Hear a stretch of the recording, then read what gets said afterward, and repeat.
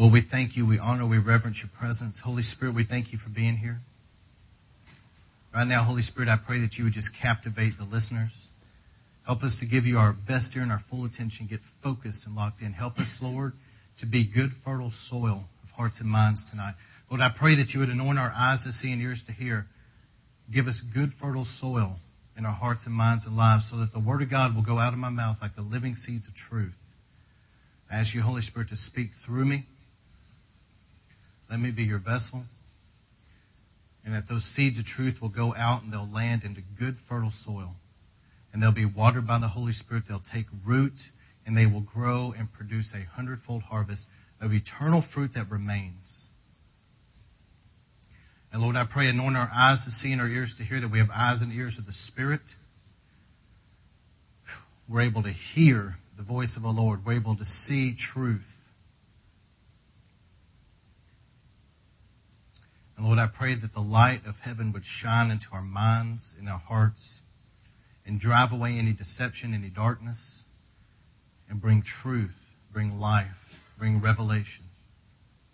Lord, I pray that we be so locked in, Lord, that the fullness of everything that you want to see accomplished tonight in every life, and through the internet, where it goes all over the world, different places, Lord, that it will accomplish that which it is sent forth to do, because you promise that your word will do just that.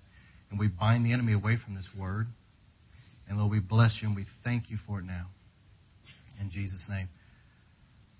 This is not part of my sermon, but I felt to share. Let me read real quick. It was he, speaking of Jesus, who gave some to be apostles, some prophets, some evangelists, some pastors, some teachers,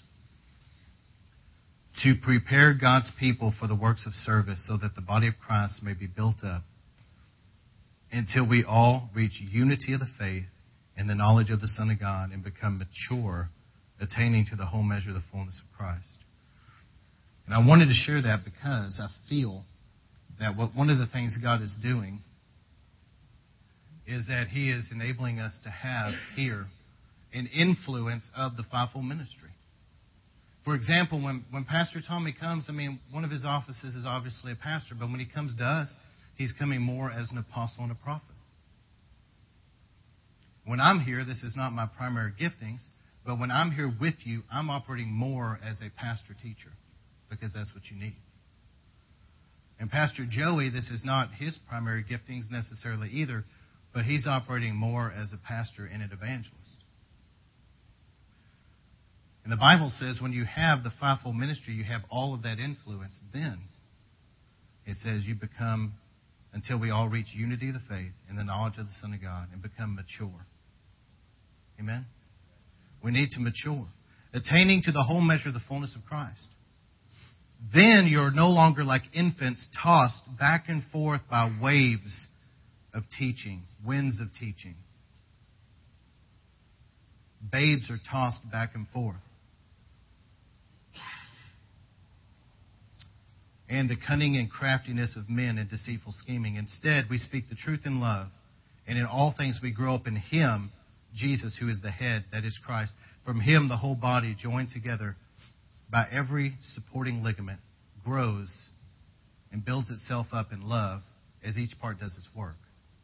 And so before I get into what God's got me to share, what I want to share real quick is this. There's three things that you should be asking yourself. Number one, am I really the powerful witness that I'm supposed to be? God wants us to be bold, powerful witnesses for His kingdom. We need to be a light to those around us. We really do. And it's not that hard. But we need to be full of the Spirit and bold. The second thing is, are you the powerful prayer warrior that God has called you to be? Because prayer changes the world. Prayer is what's going to advance the kingdom of God and bring change. Prayer is going to be what brings in your lost loved ones. Prayer is going to be what changes your life. To be honest, if we don't pray, nothing's ever really going to happen of significance. The Bible says we don't have because we don't ask. The King James says we have not because we ask not. And so we've got to be prayer warriors. And if we are prayer warriors, then the kingdom of God is going to advance in power. Now, let me tell you this. Once you pray about something and God does it, who's going to stop God? Once you get God to move, who's going to stop God? The devil? People? When you pray and God starts moving, nothing can stop God. But the key is prayer. And the third thing is, what is it that you're called to do in the body of Christ? Because everybody has something that God has sown into your life that you're supposed to be functioning in the local church, in the body of Christ, doing something for the Lord. It could be a prayer warrior and intercessor.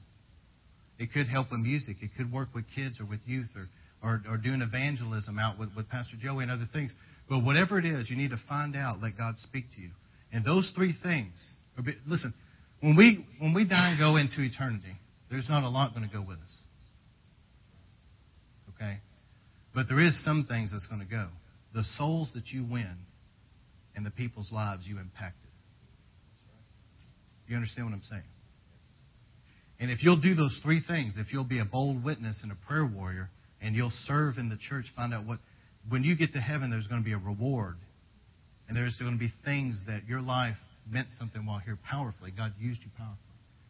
But if you just live your life, 9-to-5 job, making a paycheck, when you get to heaven, what are you going to have? That's why Jesus said, don't build up for yourself treasures here. Okay? I felt to share that. All right, I'm going to talk about faith. And God's been using me, especially lately, as more of a teacher than anything. How many knows we need to know the Word? We need to know what it says. And we need to be established.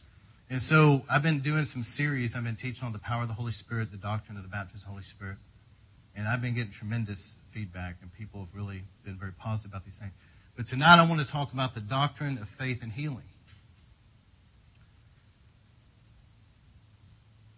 And I'm going to read you a couple stories as well. But first I want to say this, okay? If you guys can look this way, I know people hearing this over the internet and in different places. I know you can't see this, but just bear with me. But this is the Bible Faith Study Course by Kenneth Hagin. You can get this at bookstores. You can get this online. I don't say this very often. This book really did change my life. My life was one way. I read the book. Now my life is different. And I encourage you, you need to know about faith. Because in the days that we're living, you're going to need faith. You're going to need faith for money, faith for situations and provision and health and everything that you're going to do for God. You're going to need a lot of faith in these end times. These are dark times we're living. And I encourage everybody to get this book and read it, okay? But also, if you're one of those that you're going to be used more in teaching and doctrine and things like that, and one day doing that, I also recommend this classic book by F.F. Bosworth, written probably in the 30s, called Christ the Healer. But it's more of a doctrine type book, more of a study course. This book is written, the Faith book by Kenneth Hagin is written more for just any Christian that wants to learn about faith. It's very practical. So anyway, I wanted to recommend those. How many knows faith comes by hearing the Word of God? Amen. All right, let's get into this. Let me read you this story by Derek Prince. All right, from my own experience, I will share with you how I discovered this wonderful medicine bottle of God. This is Derek Prince, okay? I learned about this great blessing during the early years of World War II. Because I am British, I served in the British Army as a medical orderly, what the Americans call hospital attendant, with the British Medical Services for 5.5 years during World War II. For the first 3 years of duty, I was stationed in the deserts of North Africa, first in Egypt, then Libya, and finally the Sudan. In the desert, there are two things that we were exposed to more than anything else. They were the sand and the sun. All right. I spent nearly one entire year in the desert without ever seeing a paved road. We traveled in sand, we slept in sand, and very often we had the impression that we were eating sand. We were exposed to it night and day. Combined with the sun, it had a very harmful effect on certain people whose skin could not protect them adequately from that kind of exposure, and I was one of them. It manifested itself primarily in the condition of my feet and my hands, where the skin broke down and I became incapacitated in many ways. The officer in command of my particular unit struggled to keep me from being admitted to the hospital because he knew if I were admitted, he would lose me in the unit. So consequently, I spent several months hobbling around trying to do my military duties. However, in the end, he had to let me go to the hospital. I was there for 3 to 4 different military medical facilities, went to 3 or 4, and I was in the hospital for a year. During that time, I met soldiers who had been there 2 years in the Middle East and spent 18 months in the hospital with similar conditions. The doctors gave me all these elaborate diagnoses of my problem, Each name tended to be a little longer than the previous one. Eventually, my condition was diagnosed simply as chronic eczema. I received the best medical treatment available, but it really didn't help me. I saw many other soldiers with similar conditions who also were not helped. Those with really serious problems, burns and so on, were usually shipped to South Africa. However, my condition wasn't considered to be that serious, and so the services of the British Army were not so valuable. My services were not so valuable that they were going to waste a passage to South Africa for me. So I just lay there in the bed day after day wondering what my future would be. I'll tell you, when you spend an entire year in the hospital, it seems like an eternity. Shortly before that time, I'd come into the real personal relationship with the Lord. I had been born again and received the filling of the Holy Spirit. But I was very ignorant about God's Word then. Not having any background in biblical instruction, I had a Bible and really had nowhere else to turn for help but to God and His Word. In desperation, I began to search the Scriptures to see what they could tell me about my physical condition. I didn't have any theories about healing. I just knew that I needed it. I had the Bible and plenty of time to read, since there was very little else to do. So I searched through the Bible for something that would show me if I could really trust God for my healing of my body. One day I came across the verse in Proverbs that I have learned to call God's medicine bottle. I'm quoting from the King James Version, which was the version that I was reading in those days, and which is extremely vivid and forceful. Proverbs 4:20-22. My son, attend to my words, incline your ears to my sayings. Let them not depart from your eyes. Keep them in the midst of your heart, for they are life to those who find them, and health to all their flesh. It was that last phrase, health to all their flesh, that caught my attention.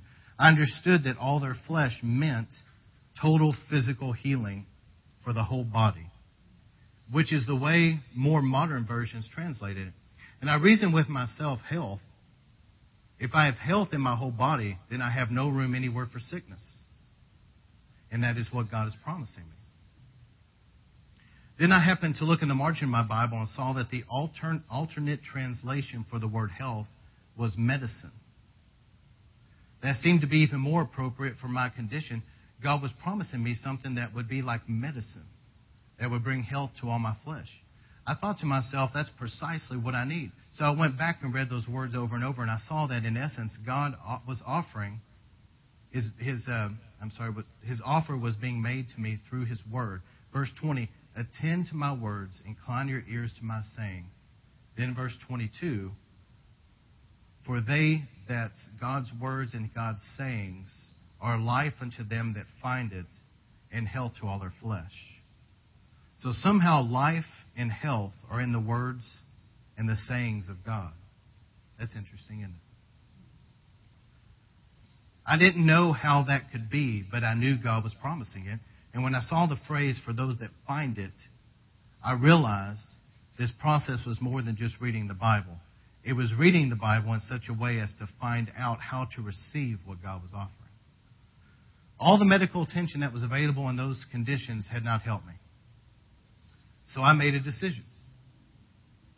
A very naive decision in a way, but I decided I was going to take God's Word as my medicine. And that was a very crucial point in my life in many ways. When I made that decision, the Lord Himself spoke to me. Not audibly, but nevertheless very clearly. I heard Him say, when the doctor gives a person medicine, the directions for taking the medicine are on the bottle. Then He instructed, this is my medicine I'm giving you. The directions are on the bottle. You better study them. God reminded me that a doctor doesn't promise any benefit from the medicine he recommends unless it's taken according to the directions. Being a medical orderly, I was very aware of that. I then decided to study the directions of the bottle. Very quickly, I saw that there were 4 specific instructions for taking God's Word as medicine for physical healing. These are His directions. Number 1, attend to my words. Number 2, incline your ear to my sayings. Number 3, let them not depart from your eyes. And number 4, keep them in the midst of your heart. I realized that if I were going to receive the benefits I needed from medicine, I had to comply with those guidelines. I cannot go into detail about all that followed, but I began to bow my head over the Bible 3 times every day after meals, because that is how people normally take medicine. I said, God, you have said that these words of yours will be medicine to all my flesh. I'm taking them as my medicine now in Jesus' name. And within a few months, God's medicine, taken that way, achieved the result God had promised. I was totally healthy in every area of my body.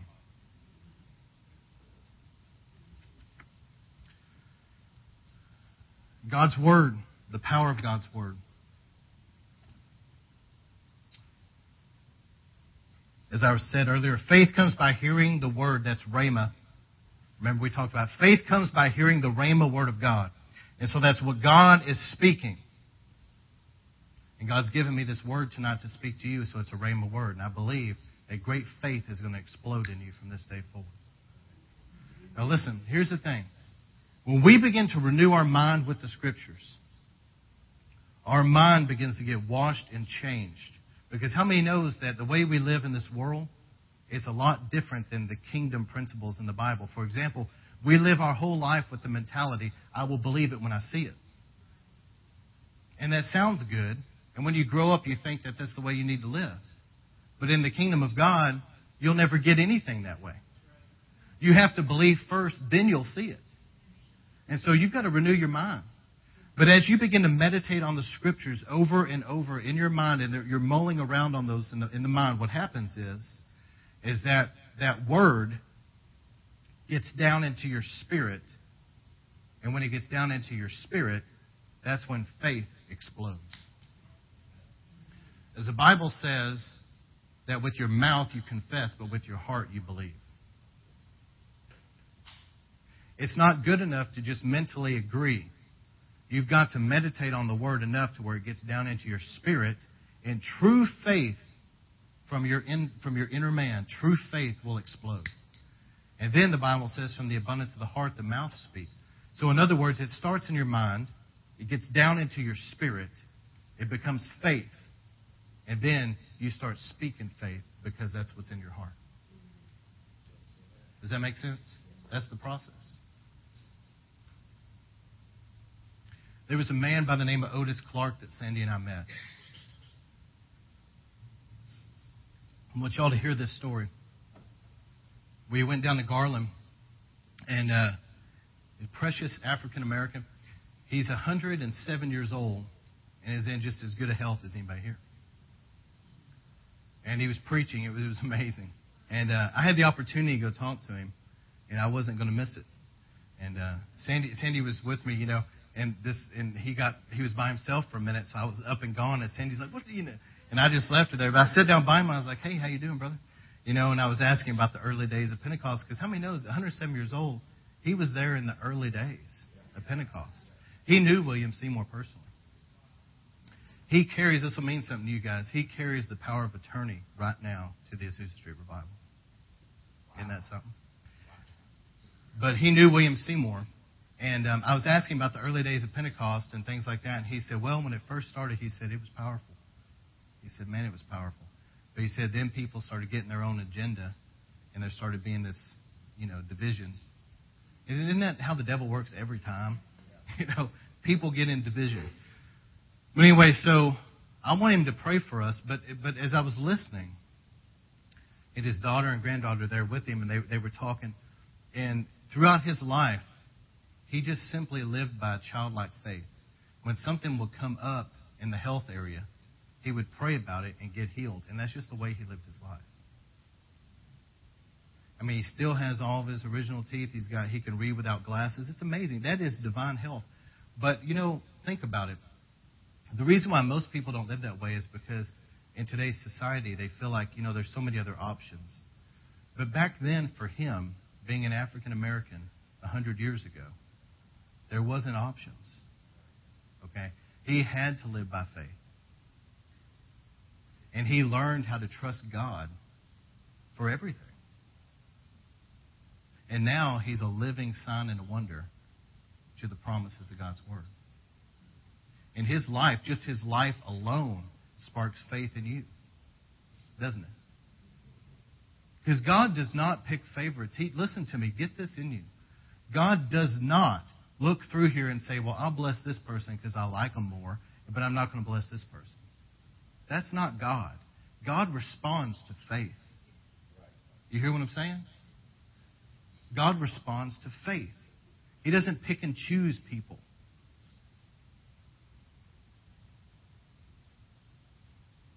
And I believe with all my heart that if God's going to honor His word in somebody else's life, like Brother Clark, He's going to honor His word in me.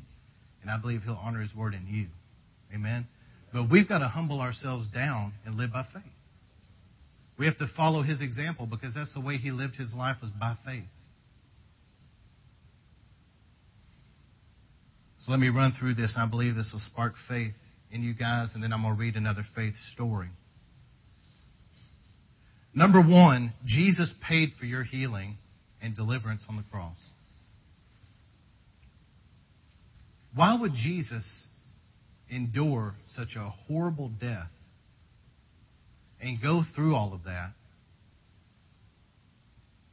unless God's intention was very serious and very deliberate, that you could be forgiven of your sins, you could be healed, you could be delivered, and everything you could need is on the cross?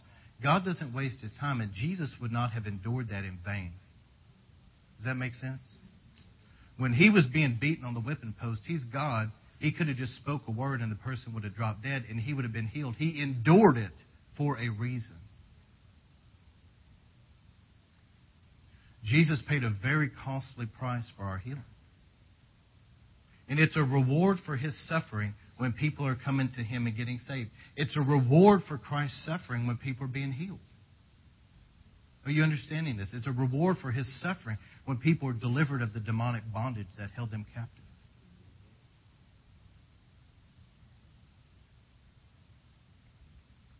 Isaiah 53, 3 through 12, and Matthew 8, 16 through 17 talks about how Jesus bore our sickness and carried our pain.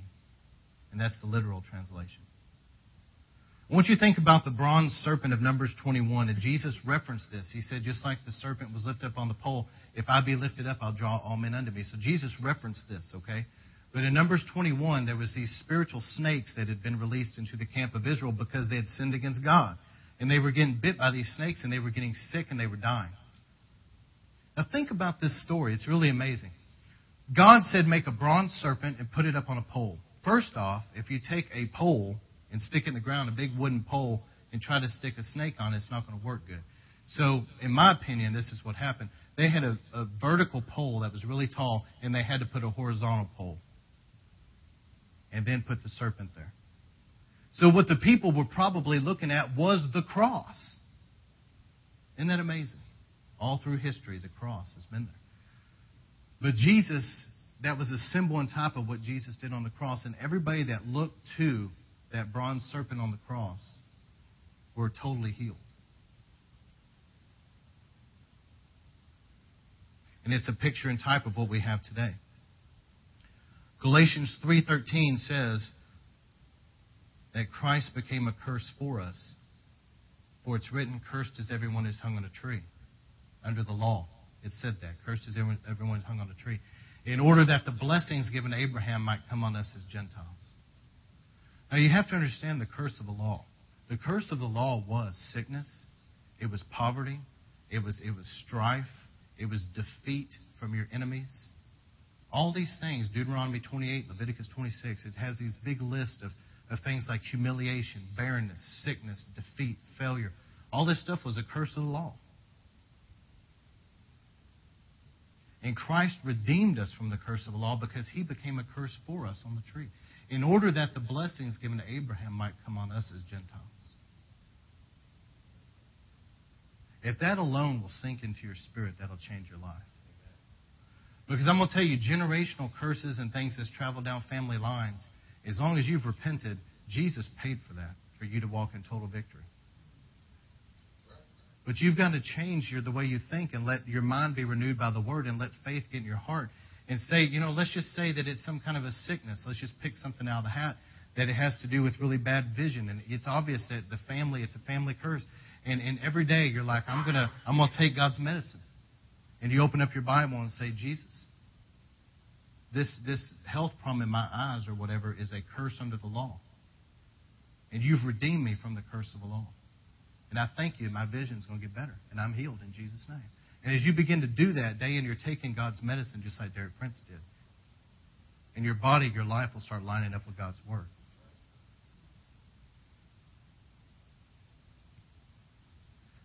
In the New Testament, we talked about the word sozo.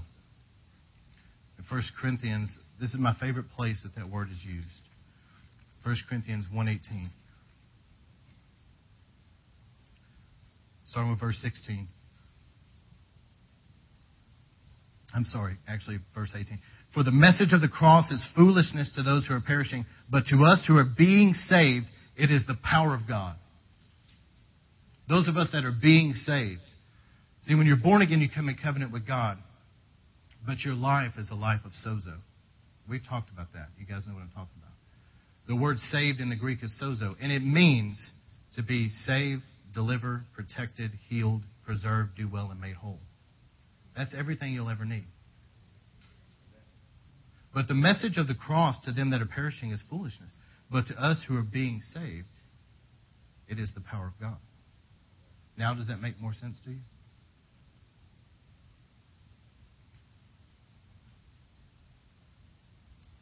In Acts 10:38 and 1 John 3:8.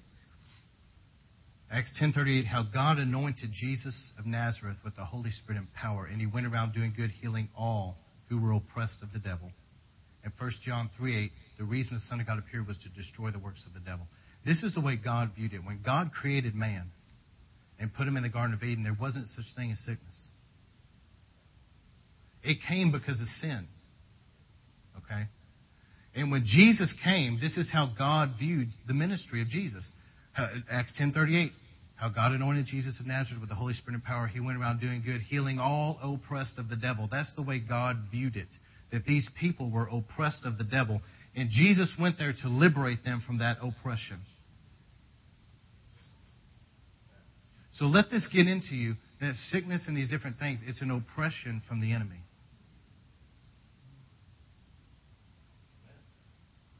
That's how God views sickness. And look at the very nature of God in this point number 2 here. The very nature of God revealed in Jesus in Mark 1. The leper came to Jesus and said, Lord, if it be your will, make me clean. And Jesus said, I'm willing, and healed him. But here's what I want you to get. Jesus, throughout his ministry, said, when you've seen me, you've seen the Father. Do you guys remember him saying that? Now think about this. When you've seen me, you've seen the Father. There is not one single person in Matthew, Mark, Luke, or John that came to Jesus, not one time that Jesus said no. Think about that. There's not one. Every person, 100% of the time, every person that came to Jesus for healing or deliverance got their healing or deliverance. Even people that were struggling with doubt. There was a man that said, Lord, forgive me for my unbelief, but help me in my unbelief. And Jesus still healed his son. The Canaanite woman who was not in covenant with God. Jesus said, it's not right that I should take their bread and throw it to their dogs. But she said, Lord, even the dogs would eat a crumb from the children's table. And Jesus said, you have great faith, and healed her. So even somebody that was not in covenant with God through Abraham and the law and all that, even though she was not in covenant, he still healed her when she came.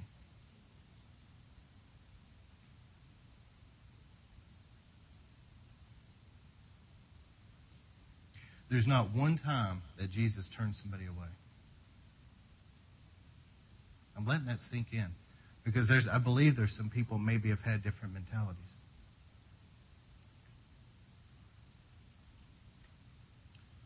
But God hates sickness. He hates to see people oppressed. You know, when Jesus came, he could have done things like preached while standing on water, but he chose to do that in private. He could have pointed up and written his name in the stars. He could have done all kinds of parlor tricks or whatever to impress people. But he never did those things. He always brought healing and deliverance to people. He chose to use his power to minister to hurting people. Because that's the nature of God. Not to show off his power. They even asked him, show us a sign. He said, a perverse generation asks for signs. He never was showing off his power. His heart was to minister to hurting people. And that's the heart of God. God hates seeing people in bondage to the devil. And one of the reasons why Satan attacks Christians with sickness so much is because the enemy knows that it bogs people down from being able to do what God's called them to do. It's a major distraction and a hindrance in their life. But once you ever truly get faith down in you to believe, and let me say this, every person in here, every person that's sounding my voice that has accepted Christ as your Savior, and you're born again, you have faith, because you wouldn't be a Christian if you didn't have faith. And Jesus said if you just have faith the size of a mustard seed, you can move mountains. So you can't tell me that you don't have enough faith to see miracles, because you do. But here's the thing, is to begin to learn how to use your faith. And the way you start using your faith is you start praying about things and you start getting into the Word. And everybody has a measure of faith, but your faith can grow and can mature. And you can start believing God for things now that you never could 5 years ago. And 5 years from now, you believe God for things you can't even imagine right now. Because your faith goes to new levels.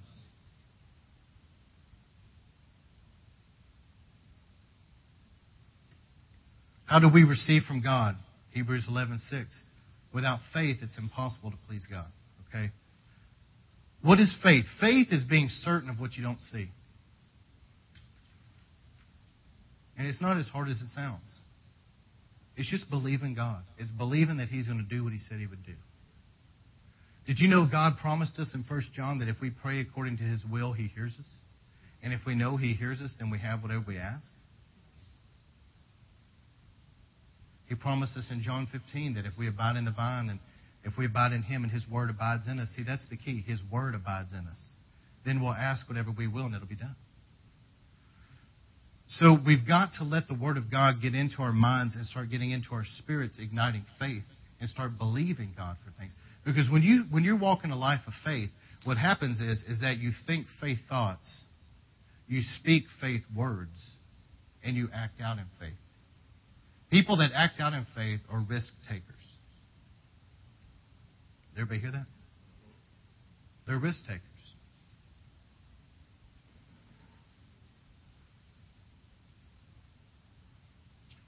But faith is being certain of what you don't see. And another thing, it's calling things that are not as though they were. You've got to understand the power of your words.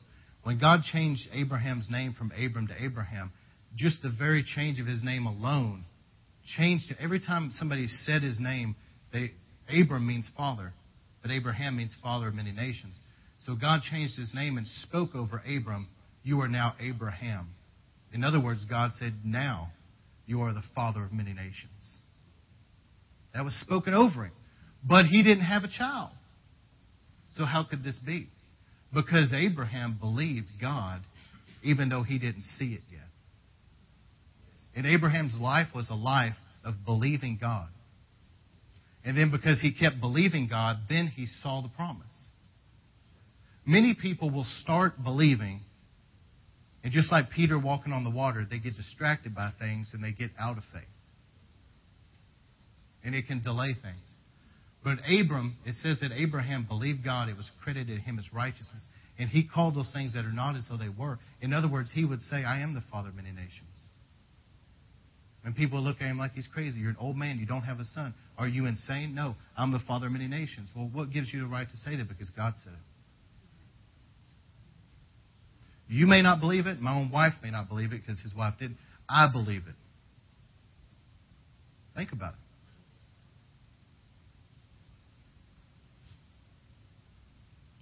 Many people give up before seeing a miracle. Go to John 5.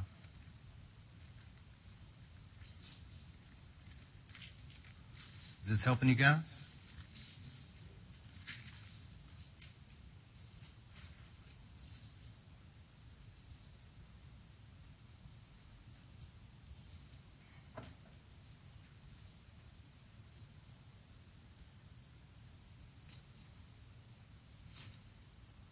Jesus had healed this man at the sheep gate.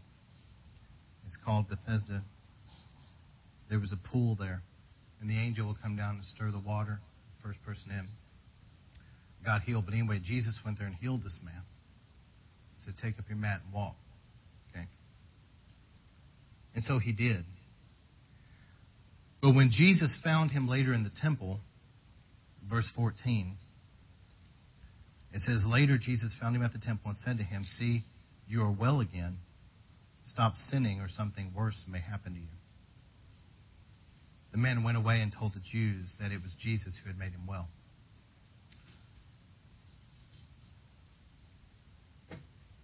Listen to me, this is very important.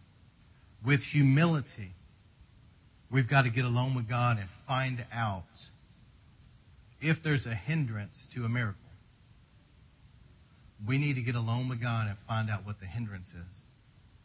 But people that do not have great faith will get irritated and will give up. Instead of seeking God, they get irritated with God and they give up. But see, that's not faith. Faith is understanding that Jesus had already paid for it at the cross. So it's not a matter of, Lord, if it be your will, yada, yada. Those type of prayers are going to not go very far when it comes to healing. Look, Jesus already paid for it at the cross. He didn't waste his time. Okay, it's done. The cross, as a matter of fact, the cross was there for everybody. But it's just that not everybody accepts it. Okay? So it was done for everybody. So that's already taken care of. So if we pray about something and we're not seeing the result we want to see, and we see in the Word of God it promises something, and we're not seeing it in our lives, then instead of getting angry with God and blaming God, which is immature spiritually childish, and it is not faith, we need to humble ourselves and say, God, if the pipe is clogged, it's clogged on my end.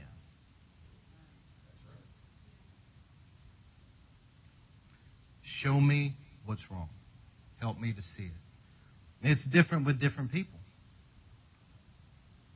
Some people, it could be a pride issue. It could be a generational curse. We've seen some pretty amazing miracles of generational curses broken in people's lives. It could be sin in your life. Think about this. In 1 John, John said, if we say that we're without sin, we're just deceiving ourselves. You know, and I'm not saying this about you guys. You are a wonderful, humble crowd. But some people look at you all smug, you know, and I don't have any sin. It's like, you know, first off, the Bible says if you say you're without sin, you know, you're just deceiving yourself. And secondly, you're arrogant, so there's your sin. Okay? All right. All right. Or it could be an inner healing issue. Sometimes the wounds of the spirit and the soul, the inner man, can affect your physical health. It could be disobedience to God. You know, there's some people out there that God has told them to do something and they just won't do it. He's called them into the ministry and they said no. And then they wonder why they have problems. You can't live in disobedience to God and be blessed. There's people that disobey God about the simplest of matters, like going to church, tithing. You know what I'm saying? Living right. They know something's wrong, but they do it anyway. The things are not going to go well for those type of people. They're in disobedience to God. Or somebody that's out of the will of God. Some people don't even consider this.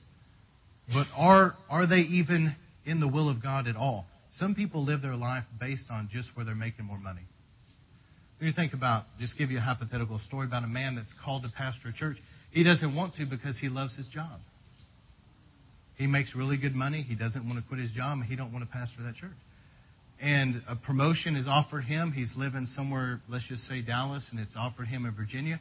And he goes there because he's making a lot more money by moving there. He's out of the will of God. And don't be surprised if he doesn't have problems in his life, and it could be health problems. So you need to find out, am I in the will of God? Am I doing what God wants me to do? Am I in the center of His will for my life? It could be unforgiveness, and I would say unforgiveness is probably the biggest problem with health problems across the board. It could be a curse. Some people have gotten involved in their past with witchcraft and occult stuff. You know, they thought it was innocent to go to the palm reader and the psychic and Madam Mumbo Jumbo, whatever her name is, you know, and have her little palm read or whatever.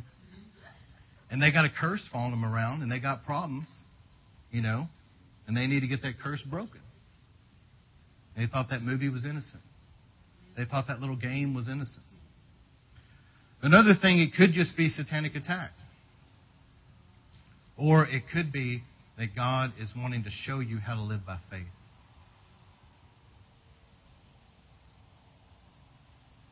Because we need to learn to live by faith.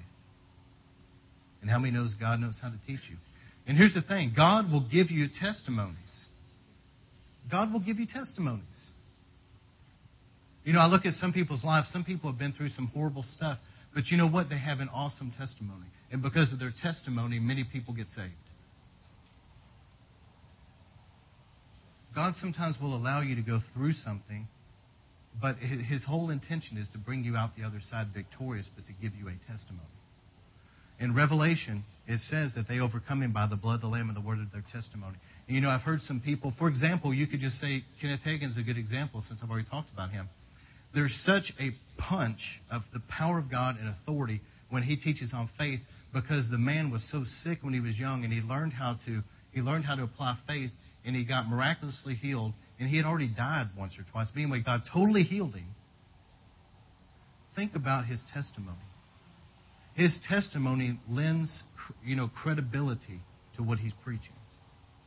And there's a power in that. There's a power in testimony. Is this helping? Some of you guys have been through some things, but it's just meant to give you a testimony.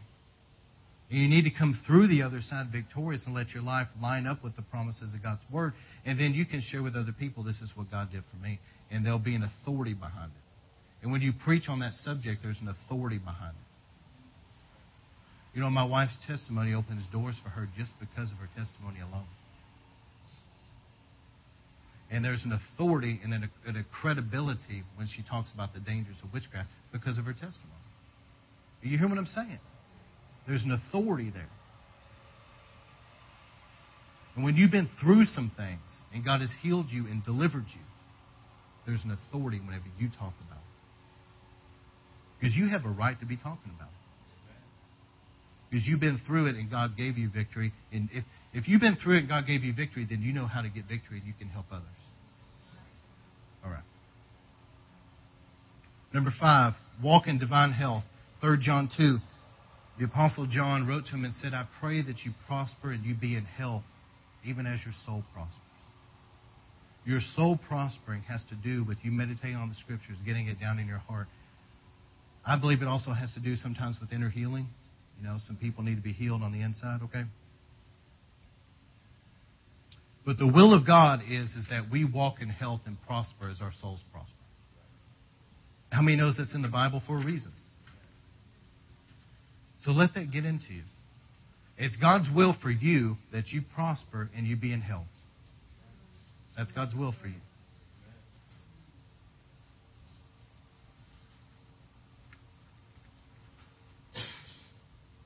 Romans 8:11. I'm going to start closing this thing down. But how many knows we need to hear stuff like this? You know what? It strengthens our faith. And this last story I'm going to read here in a moment is really going to bring it home and strengthen you guys' faith in a powerful way.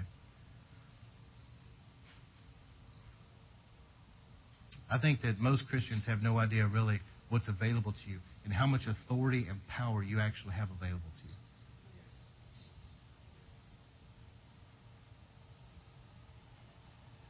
Romans 8:11. And if the Spirit of Him who raised Jesus from the dead is living in you, He who raised Christ from the dead will also give life to your mortal body through His Spirit who lives in you. If it ever clicks, and once you meditate on it and it drops down into your spirit and ignites faith, see, that's what happens. You read these scriptures and people go, amen. But then whenever they start meditating on it and it drops down in their spirit and it comes alive, it explodes faith and they realize, wait a second, God the Holy Spirit is in me and He's given life to my body. How can there be sickness or death?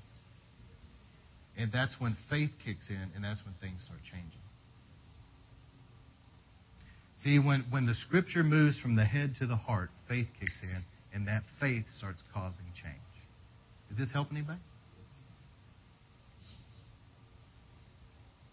When we start thinking faith thoughts, speaking faith words, and acting out on our faith, and understand also the names of God. You know, the study I did on prayer, you guys have that? Okay, the 8 names of God. How many knows one of the names of God is Jehovah Rapha, our healer? You know, and the testimony Larry Lee had about that whole thing with cancer. And see, Brother Larry would get up every morning, and he would come through the blood of Jesus, and he's a prayer warrior. Let me tell you, you can feel it when you're around him. And he's in there worshiping and praying, and hallowed be your name, Lord. You're Jehovah Jireh, my provider. Today, you're Jehovah Jireh, my provider. You're Jehovah Makadesh, my sanctification. You're Jehovah Shalom, my peace, guarding my heart and mind. You're Jehovah Rapha. You're my healer today. It was interesting because every day he would have this powerful prayer life. Jesus taught us, hallowed be your name. Okay, and he would hallow the Lord's name, and he would remember, you are this to me, and he would claim the promises of God. Think about if you lived a life every day where you're in the mornings, you're worshiping God. You're Jehovah Rapha, my healer. Jesus, that you bore in your body my sin, that I can die to sin and live unto righteousness, and by your stripes I'm healed today. And you live your life like that. Okay? He had this cancer show up, and then one day it just disappeared. I don't think it's going to take a lot of thinking for us to figure out why it disappeared. Okay? It disappeared because the life he lived of hallowing the Lord's name and honoring God's word. How many knows when you get up and you're going through those promises of God and you're worshiping the Lord like that? Today, you're Jehovah Nisi, my banner, my victory. That's going to ignite faith in you daily. And then he gave a testimony that after that, there was a brother that came from a very non-Pentecostal background. I don't know what it was, Baptist or something. And he had gotten cancer, and he heard that God healed Brother Larry. And so he's like, I want Brother Larry to pray for me. And these other people are like, you don't want to go to that nutcase. You know, he speaks in tongues, all this weird stuff. And Brother Larry said, it's interesting when people get in trouble, they always come to the Pentecostal. Isn't that true? As they realize, well, wait a second, actually they got power and these people don't. So anyway, they go to him, and Brother Larry lays hands on him and says, I curse this cancer to die and come out of this body in Jesus' name. He went back to the doctor, cancer-free.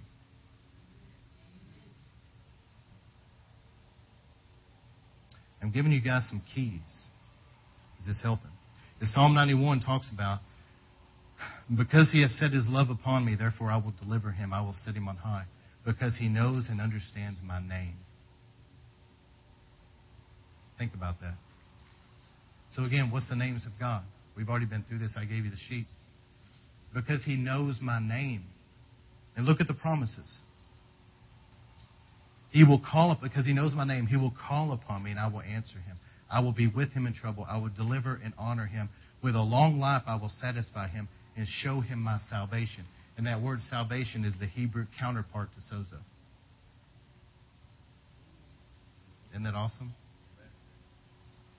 You know, Jesus' name is Joshua, and it means salvation. But he said, I will show my salvation to him. So how does God send his healing? Let me wrap this thing up. I'll read you an awesome story. He can release his healing through words of knowledge. You guys have seen it, where somebody will say, there's somebody here being healed of such and such. It's a word of knowledge, and they're healed. Simply believing God's word, which is the main way. The gift of healing. Some people have the gift of healing in the local church. There's people here that have the gift of healing. Also, the Bible promises that we will lay hands on the sick and they'll recover. Let that get in your spirit. You're supposed to be laying hands on the sick and then recovering. That's what it says. That's actually what it says, and that's what it means. Okay? It can come through a deliverance. I have seen many people that have been delivered from some kind of satanic evil thing, and then their health totally healed of things. It can come by calling things that are not as though they were. The power of confession. Listen, the Lord said, I lay before you life and death, blessing and curses. Choose life. Okay, there's two things that we do. We confess and we can also bless. Let me explain. Confession has to do with speaking the Word of God over your life. And it releases life. You're speaking the Word of God. By His stripes I am healed. You're speaking the Word of God. Blessings have to do with speaking what you desire, but God will back it up. You hear what I'm saying? Two different things, but they work together. But regardless, we've got to stop saying negative things. Some people are reaping the fruit of their mouth that's got them in a lot of trouble. Negative, negative. Always just negative about everything, cursing everything. And then they have more to complain about in the future. And it's an endless cycle of misery. And you know what? It's an endless cycle of misery being around them. Amen? Just negative about everything. You know what? Seriously, this is a stronghold, man, in this area, because I tell you, there's something about this area and just people being negative. So once we start changing, you know what some people do is they'll talk about stuff and they'll say, my sickness. Well, look, if you're going to lay claim to it and claim it as yours, okay. But how many knows it's the devil's? And give it back to him. And we need to stop. We need to start thinking different and start speaking different.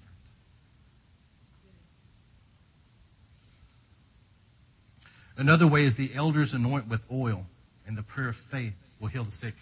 I love that scripture because it says that if any sick among you, let him call upon the elders of the church. Let them anoint him with oil. And listen, the prayer of faith will save the sick.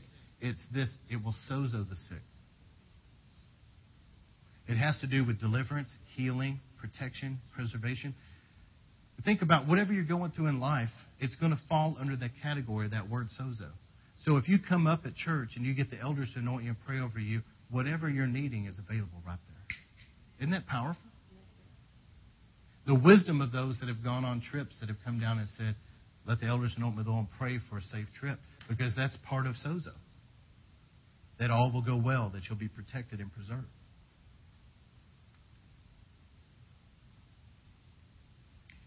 Another way is laying hold of the names of God, which I already talked about with Brother Larry Lee. But lay hold of the names of God.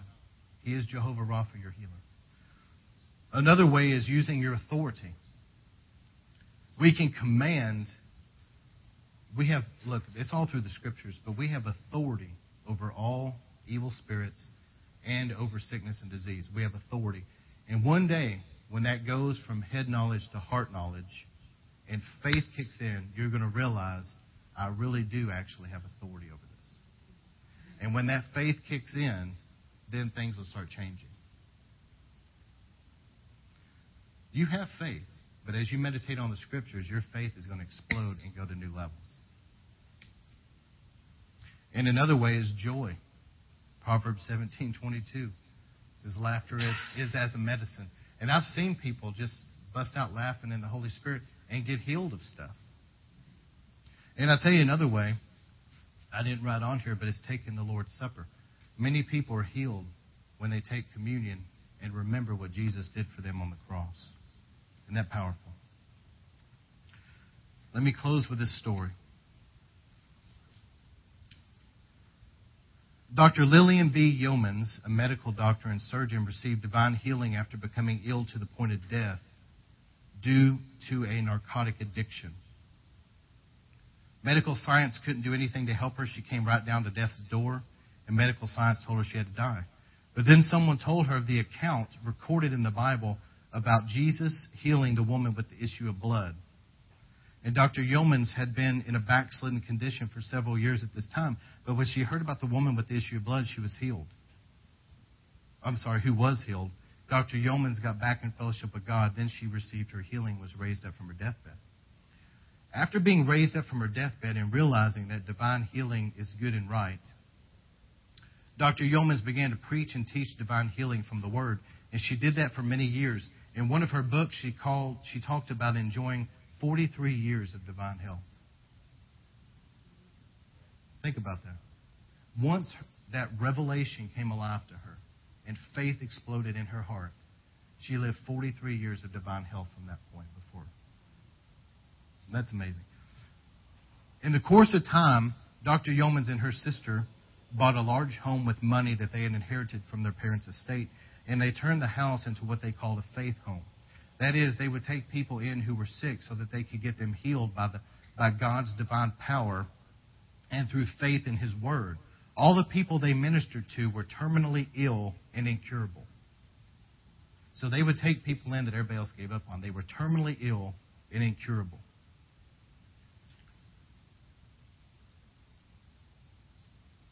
And you know what? He said this, they got most of them healed. Dr. Yeomans got these people healed by doing what I'm telling you to do in this book. She would read scriptures on divine healing to them and tell them to confess them over and over again to themselves. Remember what I was telling you about meditating on it over and over and over, and it gets down in your spirit. Once it gets in your spirit, faith. So Dr. Yeomans and her sister could take only about 3 or 4 sick people at a time into their faith home, so they had a waiting list. In one case in particular, a woman who had been on the list came to them who had tuberculosis. When the woman arrived at the faith home by an ambulance, Dr. Yeomans checked her pulse and knew that the woman was in a dying condition. In fact, Dr. Yeomans said that if she had been still practicing medicine, she would have immediately began to administer a strong stimulant to stimulate the woman's heart. But Dr. Yeomans didn't have a license to practice medicine in that particular state that they were in, so she just had the dying woman taken to one of the bedrooms. Dr. Yeomans related this. I sat by the bedside and read to her from my Bible, and I said to her, close your eyes and rest and just listen to the Word. For about 2 hours, Dr. Yeomans read healing scriptures, like the ones contained in this book.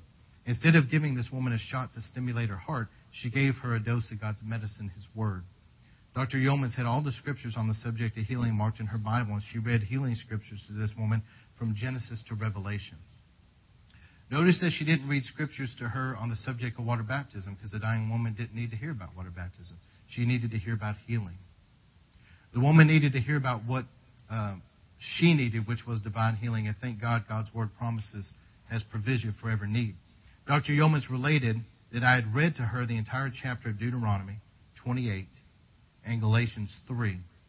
Then I read other healing scriptures, but I reread those 2 chapters over and over again. And I asked her, did you notice that according to Deuteronomy 28:22, that consumption or tuberculosis is a curse under the law? But did you also notice that according to Galatians 3:13, Christ redeemed us from the curse of the law, therefore He has redeemed you from tuberculosis?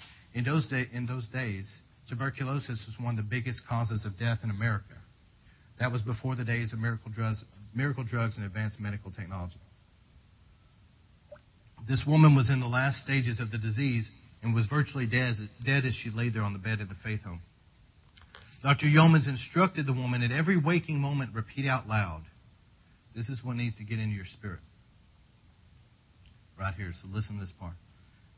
Dr. Yeomans instructed the woman at every waking moment, repeat out loud, according to Deuteronomy 28:22, consumption or tuberculosis is a curse of the law, but according to Galatians 3:13, Christ has redeemed me from the curse of the law, so Christ has redeemed me from tuberculosis. That was her confession, over and over and over. The next morning, Dr. Yeomans and her sister read healing scriptures to each of the 4 patients who were in the faith home. And Dr. Yeomans said to the woman with tuberculosis, did you say what I told you to say last night? Yes, the woman answered. It seems like I didn't sleep 10 minutes. I must have said it 10,000 times. But it still doesn't mean anything in the world to me yet. Dr. Yeomans said, that's all right. Just keep saying it. According to Deuteronomy 28:22, consumption is a curse of the law. And Galatians 3:13 shows me Christ has redeemed me from the curse of the law. So Christ has redeemed me from tuberculosis. The woman with tuberculosis continued to take God's medicine. It said, I must have quoted those scriptures 10,000 times, but they still didn't mean anything to me. I don't feel like I'm getting anything out of it. That's all right, Dr. Yeomans said. Just keep saying it. Keep repeating it to yourself. The woman was so weak and so far gone physically that she couldn't say it very loudly. She could only whisper it. You guys listen to the end of this story. This is amazing. Afterward, Dr. Yeomans and her sister were in the kitchen cooking the noon meal when they heard some commotion upstairs in one of the bedrooms. It sounded like somebody had hit the floor and was running. All the patients were bedfast and virtually dead, but one of them was up and out of bed and running.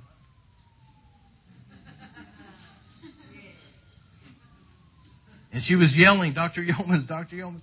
And so Dr. Yeomans rushed down to the kitchen. This woman who'd been dying of tuberculosis was running down the stairs hollering, Dr. Yeomans, did you know that I'm healed? I'm healed. I'm the one that had tuberculosis, but I'm healed. Yes, I know, she said. I've been trying to tell you that for 3 days now. Think about that. Dr. Yeomans had just been trying to show her that she was already healed at the cross. But it took 3 days of her confessing it and mulling it around in her mind till it got down in her spirit. And once it got down into her heart, faith ignited and she was healed. Are you guys seeing this? What happened to this woman, let me finish this. What happened to this woman who was dying just days before? The word that she had been confessing got down into her spirit. It wasn't some magic potion that Dr. Yeomans gave her. It wasn't that Dr. Yeomans had a great personality or abilities bestowed on her by God that got this woman healed. No, it was just the word. It was just faith in God's word that healed the woman and raised her off the deathbed. You see, Dr. Yeomans knew that eventually the truth of God's word would register on the woman's heart. Many times folks are just sitting around waiting. Please hear this. Many times folks are just sitting around waiting for somebody else to do something for them. They're waiting for a healing evangelist to get them healed, or for the Spirit of God to manifest Himself and heal them by some gift of the Holy Spirit. But the Holy Spirit may or may not manifest Himself that way. We don't control the spiritual gift. Only God does. The manifestation of the Holy Spirit is divided to every man severally as God wills. The Holy Spirit manifests Himself occasionally to one here and one there. And God does that as a sign to get people's attention so they'll know that God's alive and working. However, if you just sit around and wait for a manifestation of the Holy Spirit to come to you, it may never come. But I tell you one thing about it, God's Word always works. God's Word works. And then at the end of this book, he said, I challenge you to take these scriptures and begin to meditate on them. Did you get that story, really? Because, if people are waiting for physical healing or whatever, some kind of miracle to come through some anointed man or woman of God, it may come and it may not. But how many knows we need to grow up spiritually and learn how to get things from God for ourselves? We need to humble ourselves real low and say, Lord, teach me how to get answers to my prayers. And I've taught you today how to get answers when it comes to healing based on God's Word. And some of you guys are looking for something in life, whether it be healing or some other promise in God's Word. And I encourage you to start quoting God's Word and start speaking it every day over your circumstance, and you watch as the circumstance starts changing and starts lining up with the promise of God's Word. Because as you're confessing that every day, eventually it's going to get down into your spirit, and it's going to ignite faith.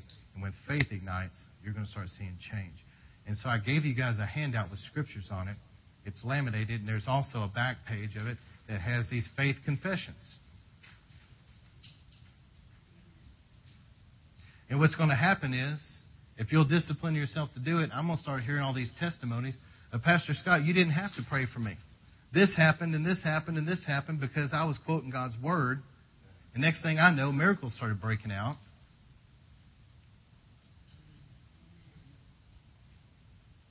Amen? What would happen if God uprooted you and put you on the mission field out there somewhere? You would have to learn how to believe God for things. What if you were the pastor, the preacher? What if you had to do it?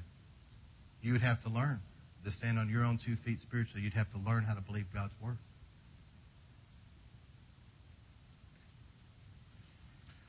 So what I feel is this, that you would begin to really meditate on those scriptures and let God start strengthening your faith. There was another prophetic word that came the other night. There was a horse in the vision that somebody had. This beautiful white horse, but there was these birds that were trying to come down and attack it, but there was this like a dome of protection over the horse. And what I felt when I prayed about that is that's the shield of faith. The enemy tries to swoop in, but if you have your shield of faith up, they can't penetrate it. And the way you're going to start pushing back the enemy is to start meditating on God's Word, let it get in your spirit, and it's going to begin to push things back. Is this making sense? So start being specific. If you have something wrong in your life, find a scripture that promises it and begin to speak that every day and confess it. All right, here in a moment we're going to have prayer.